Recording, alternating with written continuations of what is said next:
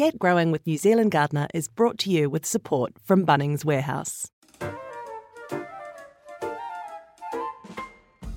Hi there and welcome to episode 4 of Get Growing with New Zealand Gardener. I'm Jo McCarroll, I'm the editor of New Zealand Gardener, and with me is Rachel Clare, who edits our weekly e-zine, Get Growing. Hi Rachel. Hi Jo, how are you? Very well, thank you, and very excited because this is such an exciting time of year. There is so much to do in the garden. I am so in love with my garden right now. I can never decide whether I like spring or autumn more. They're my top seasons. But right now, this is when I like to show off my garden to people. It's like doing its November best. And it's just full of roses and penstemons and flowers everywhere. And I've had an amazing crop of strawberries this year that I'm super proud of because I kind of had almost given up growing them.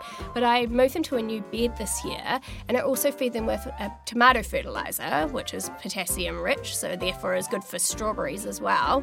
And I netted them. And I've got such a good crop, and I've been photographing them, putting them on Facebook, and I even made my children get off their computers the other day and come out and pick them with me as a wonderful pastoral type experience. What a treasured memory. I hope you had a floaty white dress and a hat on. To be sure I did. So what are you doing in your garden right now? Well as just grazing off the garden and picking sugar snap peas and things and nibbling them, I have been killing slugs and snails. Now, I'm not that comfortable with killing, I have to tell you, and snails are actually quite cute. Do you find them cute? Anything with a shell is cute, right? I think their mothers love them. Do they have mothers? Are they parthenogenic? I've forgotten. When snails mate, the male fires chalky love darts into the female. Isn't that cute? I don't think I'd like it, personally. But anyway, there are heaps of snails down the sides of my raised beds, and I was like, okay, I need to be ruthless. So I gathered a whole lot up and I put them into a container of water, but they all started sliding out. So then I put some dishwashing liquid in. And then I thought, is this actually cruel, and is it kinder to actually just stomp on them, which is then maybe provides food for the birds and it's a quicker death. I know a reader got in touch and said the quickest way to dispatch slugs and snails was to put them in an ice cream container and then put them in your freezer, and then they freeze to death and it's relatively painless. But she said the one downside was next time her family went to get ice cream, they were bitterly disappointed. Imagine that. Well, I have been feeding my tomatoes. It is a good idea, once your tomatoes start flowering, which they should definitely be doing now, to switch from using a general purpose fertiliser to using one that's designed for fruiting plants. Like Rachel said about the strawberries, that'll be a fertiliser that's potassium rich. If you continue giving them just your general fertiliser, it's probably going to be high in nitrogen. So that's going to support lots of leaves and not so many flowers and fruit. But the good thing is you can use a potassium rich fertiliser, such as a tomato fertiliser, on all your fruiting plants. So you can use it on your strawberries, you can use it on your eggplants, you can use it on your capsicums. It's going to have the same effect, which is to support the flowers and fruit. I've planted 5 types of tomatoes. Only 5? Well, I've gone for cherries all in different colours and 1 heirloom because I just find that cherries do so much better than the heirlooms. It's a big call. I'm also planting corn. Now, corn is a great crop to grow, but it does need to be warm enough. So I'd hold off and not sow early with corn and wait until later. Sow it in blocks rather than rows because it's wind pollinated. So you need the pollen to drift from one plant to the other. If they're too spaced far apart, you'll get really poor set of husks, or you'll get the missing kernels within your corn husks, which is where one kernel has not been pollinated. I've always wanted to grow that strawberry popping corn. I think you buy it from the Koanga Institute, and they're quite little cobs and they look like little strawberries. They are so cute, aren't they? Honestly, You could just have them as ornaments. Totally. Now, I have been thinning my Golden Queen peach tree, which is true royalty. I've never done this before, but last year it had some fungal disease and I didn't get a very good crop.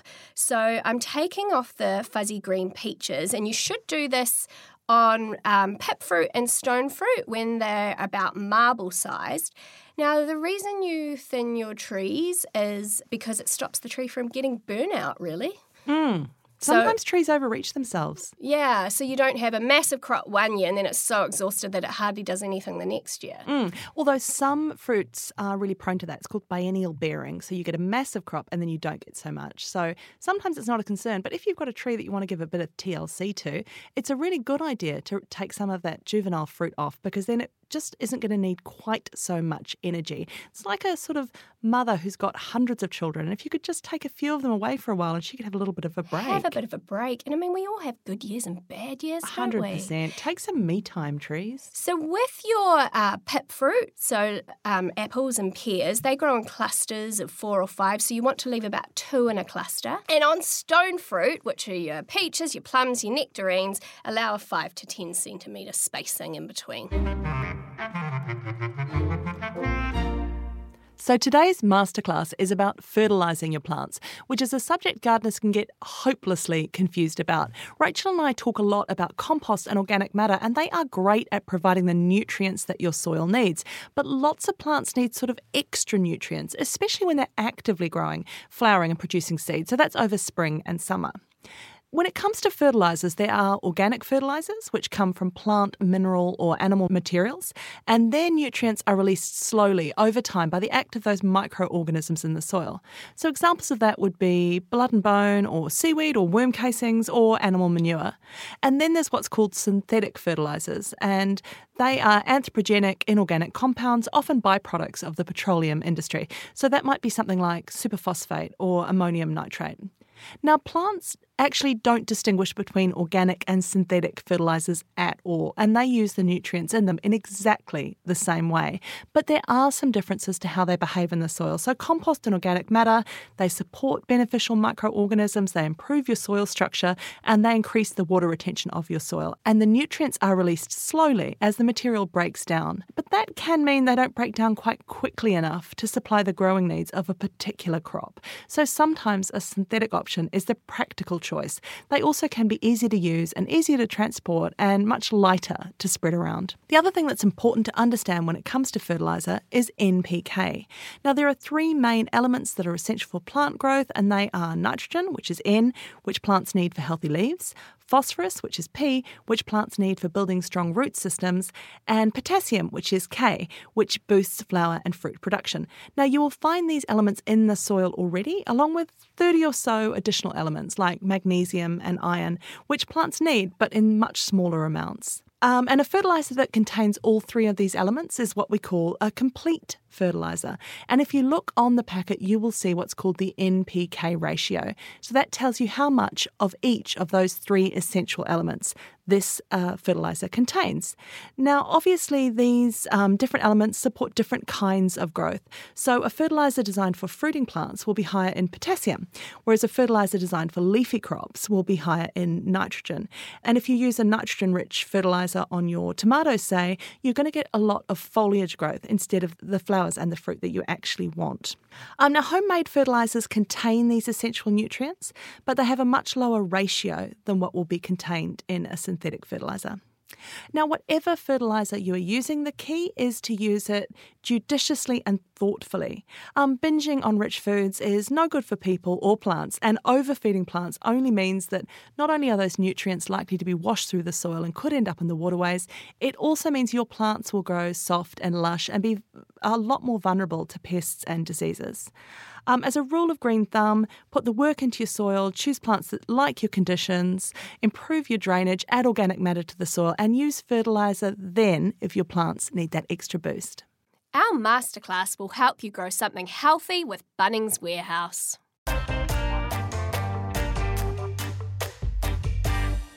If weeds are a bane to your life, as they are to many a gardener, herbalist Julia Sitch has the answer.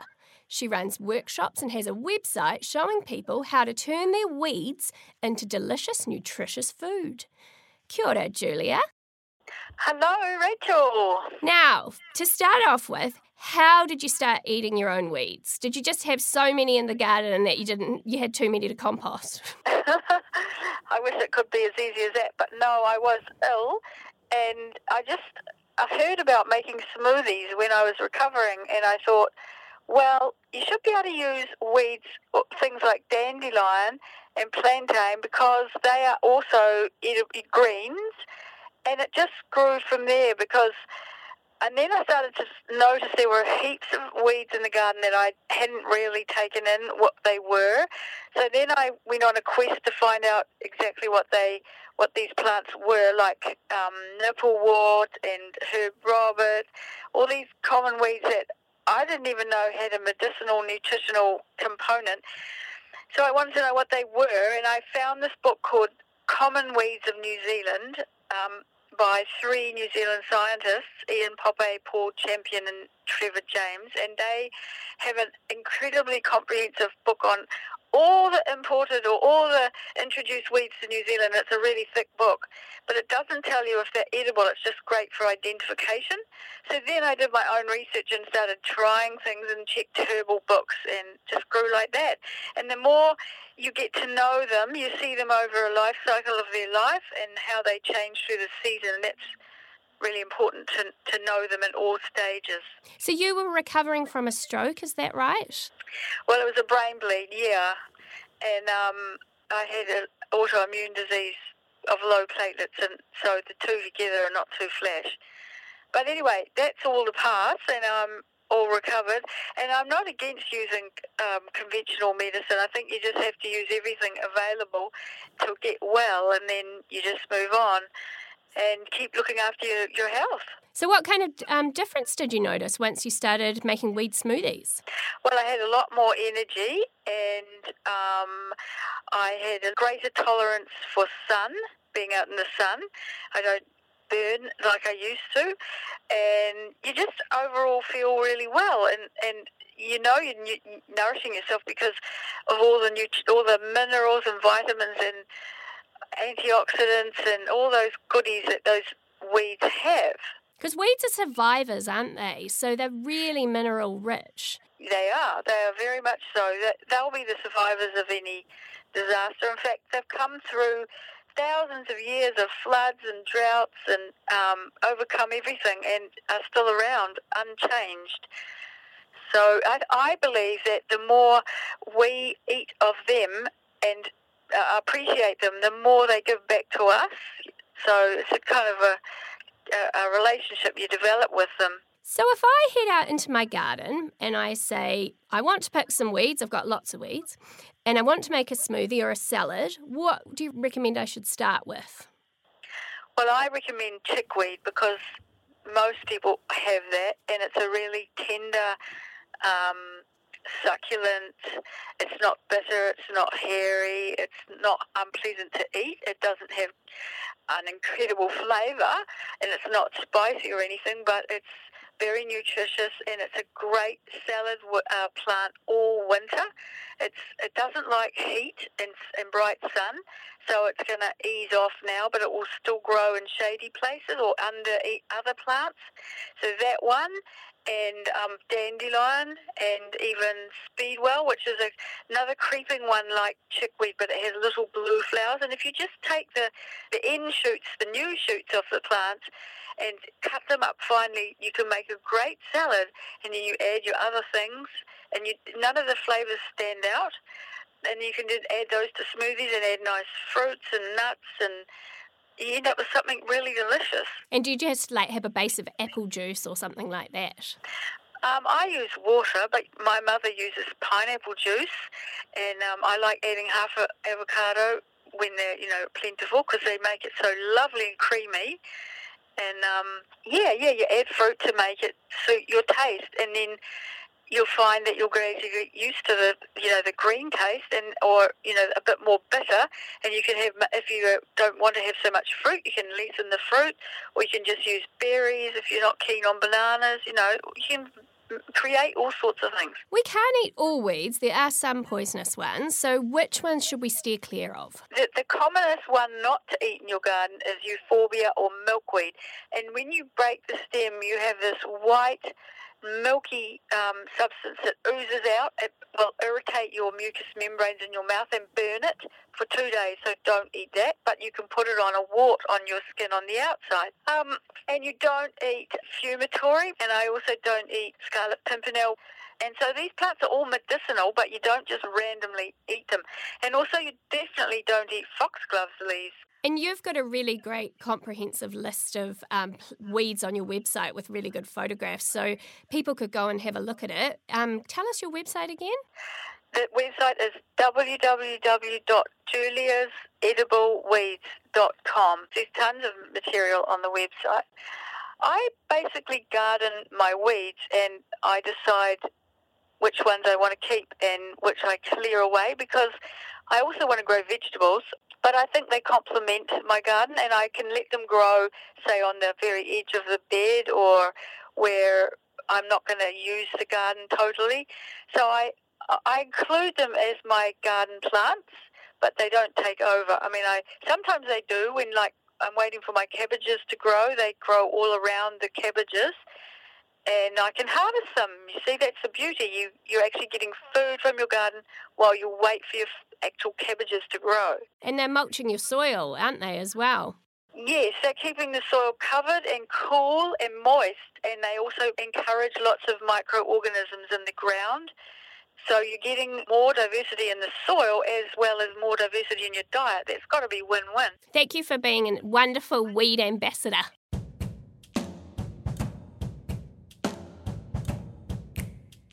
So I'm going to have a chat now to Katie Ent, who lives with her husband Gerard on the beautiful Great Barrier Island, which is on the outer Hauraki Gulf, about 100 kilometres from central Auckland, an island of 285 square kilometres. And she and Gerald run O Kiwi Passion, which is a market garden that's absolutely packed with this huge variety of heirloom and hybrid veggies and fruit and herbs and free-range chickens.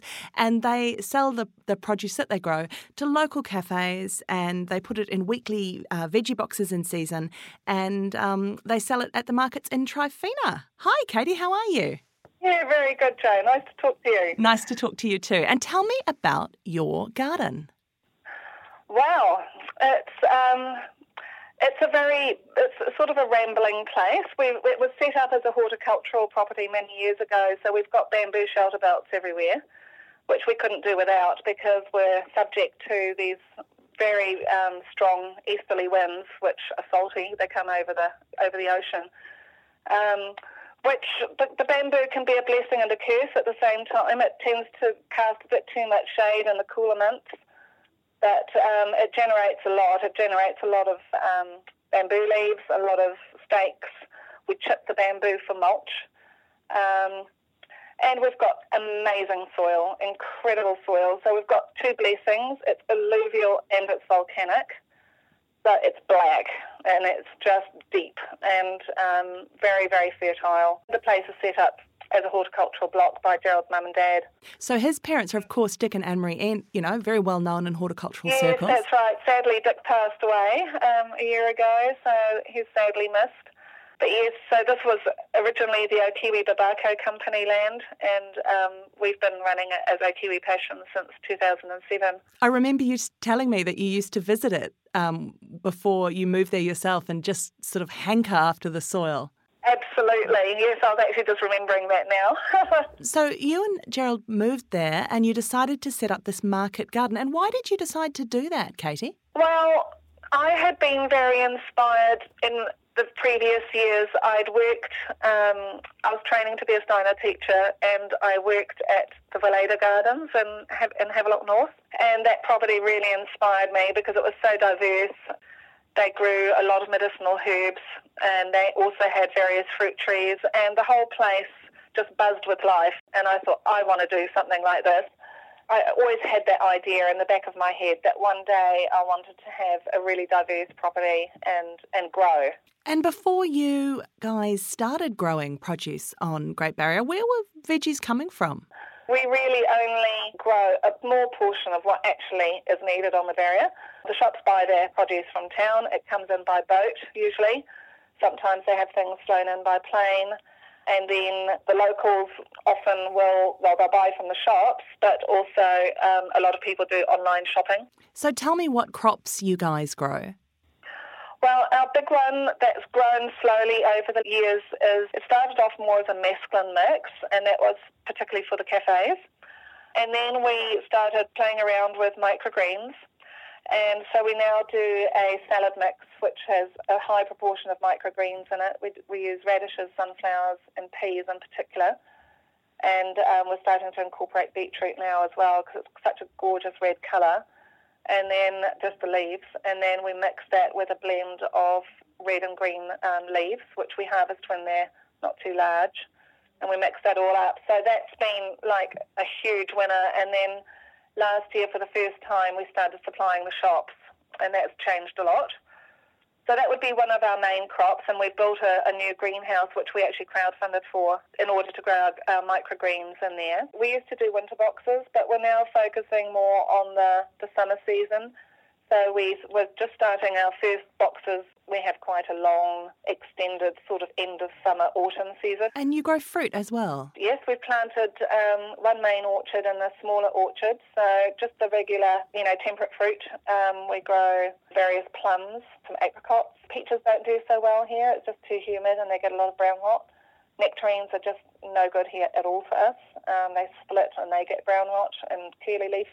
And I think a lot of that is because of the bamboo shelter belts. It's just containing things too much and making it too humid. And then we have apples and pears, and we've chosen those varieties to be disease resistant, and they're doing very, very well.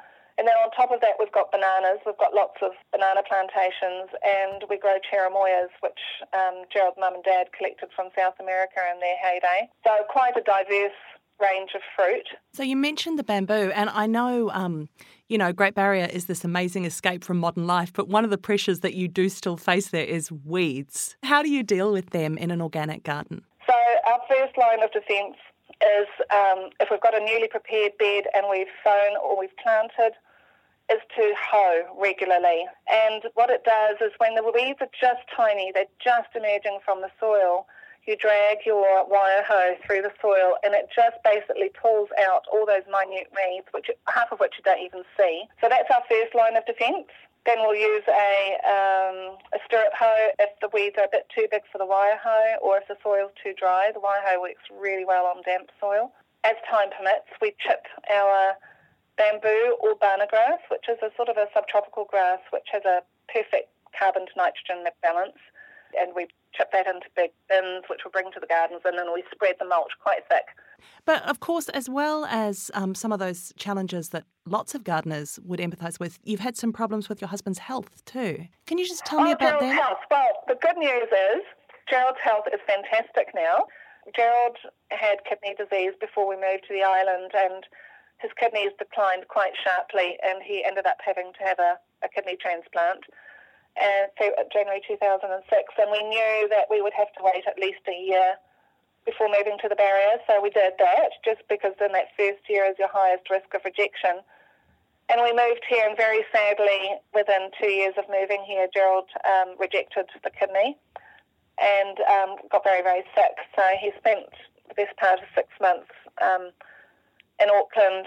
He had to have the kidney removed, and then he had to train to do hemodialysis at home. And of course, on the barrier, you're not on mains power, so it was No, off the grid we're not on dialysis. mains power, and honestly, the home hemo unit in Green Lane were incredible. They were so supportive, and it's the New Zealand thing of allow your patients to be independent and be in control of their own health and take responsibility where they can. So they moved heaven and earth in order to make it possible for Gerald to dialyse here. We had to get a generator. The machine was set up in our bedroom. The plumbing was set up for it. All the supplies for the dialysis were sent out by boat every month, and it's quite amazing how much was required. So he pretty much had resigned himself to a life of dialysis, which is very limiting. And then miraculously in 2014, 2 weeks before Christmas, we got a phone call in the middle of the night from the Auckland Hospital, from the renal team, saying that there was a kidney available for Gerald and that we want to go ahead with a transplant.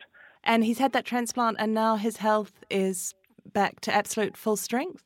Yeah, apart from the fact that he's got to take medicine 4 times a day, is pretty normal. So and that of course has enabled us as a business to take a few big steps forward, because he's now got the time and the energy. What an amazing, amazing story, and just so happy to hear how well your husband is doing, and yes. I'm not surprised, flourishing in that beautiful soil under that beautiful Great Barrier sunshine. Thanks so much, Katie.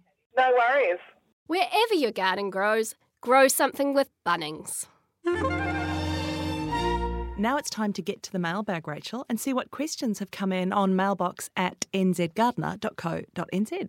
Well, Jo, the mailbox is overflowing with questions about oxalis. The mailbox is always overflowing with questions about oxalis because, of course, once you've got oxalis, it's really hard to get rid of it because in the trying to get rid of it, you tend to spread it. It reproduces by seed dispersal, producing these tiny bulblets under the soil, and every time you disturb the soil by weeding, you tend to spread the bulbs. Yeah, I once spent hours and hours digging each bulb out, and it was okay for a little while, but then I put some horse manure down, it made it really fertile, and they all came back the next year. I know a gardener who actually took all the soil out and sieved it by hand to a depth of about 15 inches, and still the oxalis came back. Honestly, this stuff is hard to kill. When people ask about how to get rid of oxalis, I mean, nobody wants to hear it, but very careful hand weeding where you remove all the bulbs does work. It just takes so much time and so much commitment. Yeah, and there is a product called Death to Oxalis that burns the leaves, which then die off. So it starves the bulbs, but it's not systemic, so you need to use it each time new leaves appear, and it only works on pink, purple or white flowered oxalis, not the creeping yellow flowered type. You can also use a homemade baking soda spray or, of course, boiling water. And you can deprive it of light. So that means laying something over the top, like a physical barrier, such as heavy black plastic or cardboard with organic matter laid on the top, or even a very deep mulch of bark that will slow it down. It won't wipe it out, but it does mean that when the plants emerge, you can see them because there's not a whole crowd of them, and pull them out one by one and hopefully get on top of it that way. You know what? You can eat oxalis. My cousin had a beautiful crop of oxalis in her front yard. She came home with her children and she found this man who was very polite but told her he'd walked into her front yard and he was harvesting her oxalis to use in a fancy restaurant in Wellington. Nice. Yeah, I hope she got invited there for a free meal since she was supplying them with their produce. So we've promised this podcast will have more mysterious deaths than any other podcast. What are we killing off this week? Well, Jo, I'm afraid to say there's a plant that I kill every year. I'm in love with it, but I kill it. And that is Boronia megastigma. You're like a serial killer of Boronia. I know, it's unhealthy, but a lot of people have unhealthy relationship with this plant. So you smell it before you see it. It's got brown flowers, but you can get pink ones. They're very insignificant, but it has a beautiful pineapple-y, lemony fragrance. And I just adore it. And as soon as they come into the garden centre, I go and buy one for myself. And what kills it? I just forget to water it. They are very sensitive. They are from southwestern Australia, and they need the exact right climate to thrive. And I was actually reading an Australian plants person complaining that everyone said that Australian plants were super sensitive because Boronia has given them a bad reputation. Because it needs sort of partial shade and then absolutely perfect drainage, but also soil that holds moisture. Yeah, so you mustn't let them get waterlogged. And it's also a good idea to mulch around them as well and prune them after flowering. But having said all that, even in the wild, they are relatively short-lived. So don't feel guilty, people, about killing your Boronia. I do it too. It's okay. Just think of them as a really insignificant-looking but beautiful-smelling bunch of flowers that you buy yourself every year. So that's another week of death and life in our gardens and hopefully in yours. We'll be back next week to talk about what we're growing and talk to some amazing gardeners around New Zealand. We'll hope you'll come back and join us. See you next week.